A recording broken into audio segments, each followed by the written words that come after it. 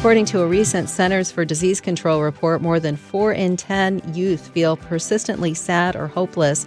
And add to that American teenagers are also leaning away from religion with a rise of interest in the occult and witchcraft. These two realities are the center of the Delusion book series, and just so important for kids to know the truth and the lies that are in our culture today. And with us, the author of that book series, Laura Gallier, author of the Christie Award-winning novel series, The Delusion. And good morning, Laura. Good morning. So glad to be here. It's an honor to have you with us, and it's a very important subject. We were talking a little bit before that these distractions that are there before us that have been put there to kind of distract us from God's path, they've always been there. It's just how we're being exposed to them now, and how the younger generation is being exposed to it. That's tending to change along with our technology, right? That's right. Yes. I mean, obviously we did not have the many, many voices that today's young people have because of social media and all these outlets, and then just the constant bombardment on their mind. They don't have the time to even think and process what they're taking in. Right. Oh, that's a really important observation. And Laura, you have some personal experience with this. Is that part of your inspiration for this series? Yes. As a young person, I was so blessed to go to a friend's house and receive Christ as Savior in elementary school. And so went home to a household where Christ was not taught, and I had a single mom, fatherless situation. And because my mom had to work so much, I took in a ton of media, even though it wasn't social media. It was a lot of TV. And so my whole worldview was formed by the media, by that secular influence. And it led to one decision after another that conflicted with God's word, but I didn't even know his word. And so it has just caused me to be so passionate about helping young people to know the truth, especially when they're searching for it. And they really are. Sometimes we doubt that, but today's generation is searching for truth. So what are some of the alternatives that the younger generation is turning to? And it's not just younger generation. We're all being influenced by this. But what are some of the things that are the most prevalent distractions that are popping up, and how dangerous are they? Yeah, you're so right to point out that it's not just young people. There is such an allure right now for witchcraft because people are hurting, people are searching. This is not a new thing, but with the breakdown of the family and other things happening, it's just made it even more prevalent. And what happens with witchcraft is it offers a form of empowerment and the ability to control outcomes. So instead of going to a loving God and saying, for example, in junior high, that I'm experiencing rejection, I lack community, there's this temptation to say, look, there's a spell for that. I can use this crystal to be liked. I can cast this spell to make friends.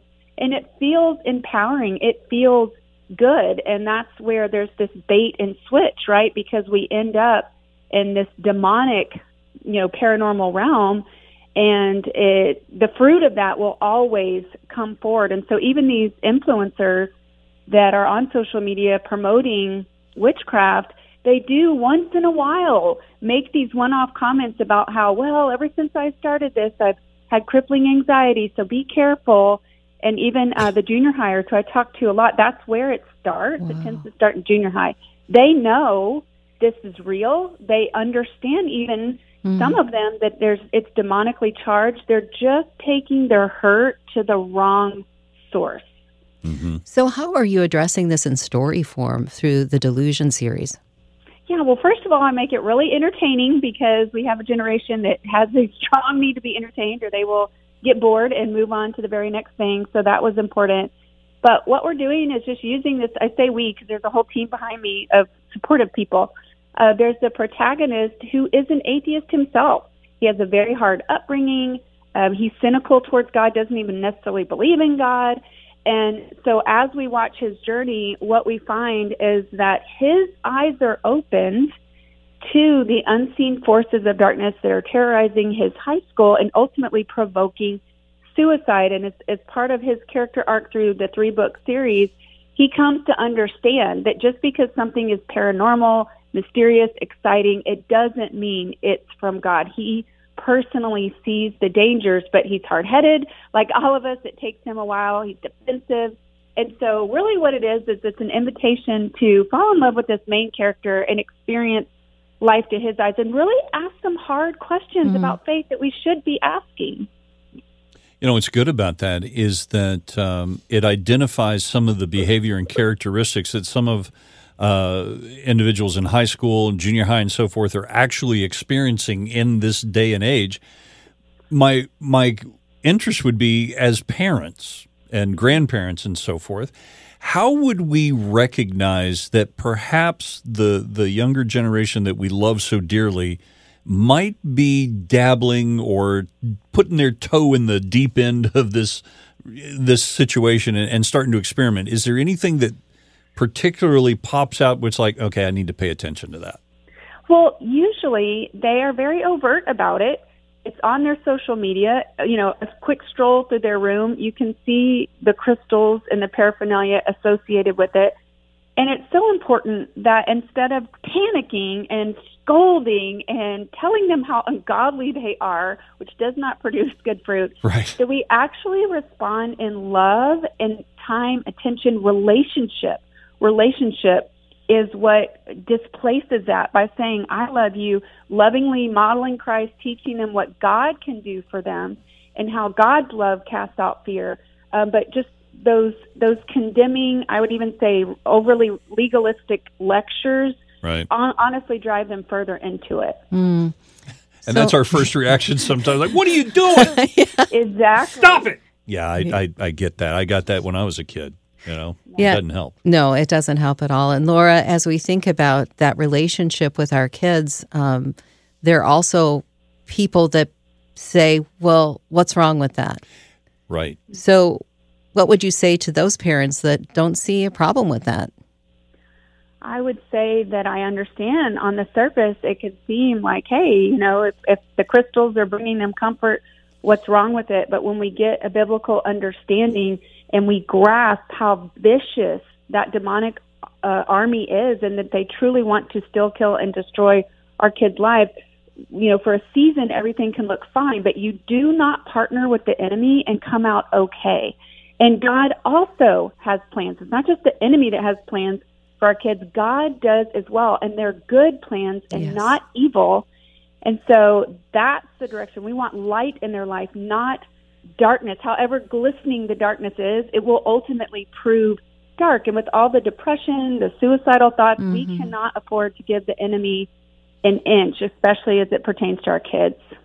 And that's pretty much the end goal here with dabbling in the occult, is that the intention is not to heal the hurt for very long. It's not to make people happier. It is the end result is to see them destroyed, to see suicide ramp up, drug abuse ramp up, things that just absolutely destroy their life and the lives of those around. And that's probably one of the most significant dangers in all of this, isn't it? Is the end result?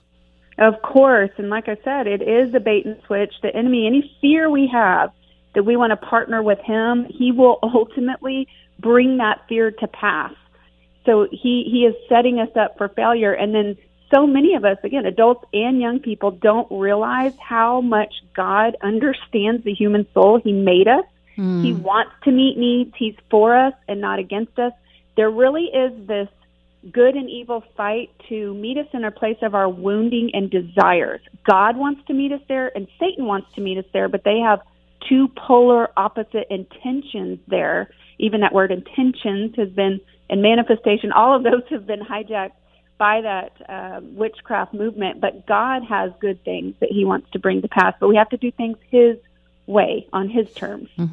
So, Laura, are there certain sites online that we should have our kids avoid, or that might have this might have a huge impact on those sites, or is addressed a lot?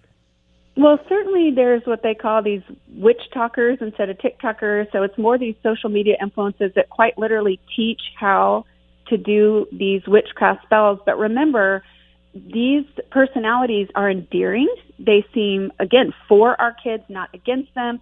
And so it's best to have a really good conversation about why we're looking at these, what am I getting out of it, and then point to relational, not just another website, but actually spending time with them, talking about their worth. I have a whole program at worthyprogram.com.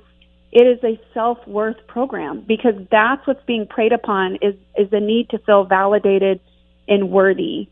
I know we have a communication gap, and when we come to someone younger and say, hey, listen, I understand what you're doing. I understand why you're doing it, but there's a lot of dangers here.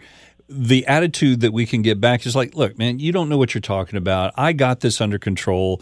You're an older generation. You don't know what you're talking about. I know what I'm doing. Leave me alone. Are there resources that we can share examples of how things have gone bad, where the actual end result of dabbling in the occult and dabbling with the witch talk and all that kind of stuff has ended in, well, where it will end? Are there examples that we can have knowledge of that gives us more authority and gives us more believability so that we can have a better communication? Well, I certainly believe the Delusion to be one of those resources. Again, it's creative. It's shrouded in fiction, but it is truth. So I would definitely point to that. And then I would say we're only just now getting more liberty where people are coming out and talking about their experiences. A lot of times church people are the very ones who are like, I don't want to hear about that. I don't want to talk about it. Right. But I would say programs like yours and other organizations that put out videos of testimonials of truth. So just like you have videos and influences who are saying these, negative things and pointing to the darkness, there are voices out there who are those voices of truth. But at the end of the day, our kids are going to seek out, according to their belief system. And that's why it's so important to do the time of loving them, teaching them truth, and praying for them. Just telling them what to do, it's ultimately a work of God to transform their heart. And so I do believe, to answer your question, that there is more and more people speaking out and sharing testimonies. I can't say just a name off the top of my head, but I know when I'm seeing on social media, they're talking about coming out of the darkness. There are books written by people who have come out of witchcraft. A simple Google search can find those. So I would say, giving them those resources and then also doing the work in prayer, because there is a demonic entanglement once we've dabbled in this. And it brings that deception over the mind. And that's more than just a talk. That is needing God to intervene on their heart and mind. Amen. I just love that. That's a good action point right there. We need to be bathing everything in prayer and knowing who's greater, right, Laura? That's the hope. Our God is greater. Absolutely. Yes. Laura, thank you. Thank you for putting the book together. Thank you for the series together. Thank you for taking this approach that helps us to relate in a better way and hopefully be more effective. And thank you for spending some time with us this morning. It's been very, very informative. Thank you for having me. I really appreciate your program.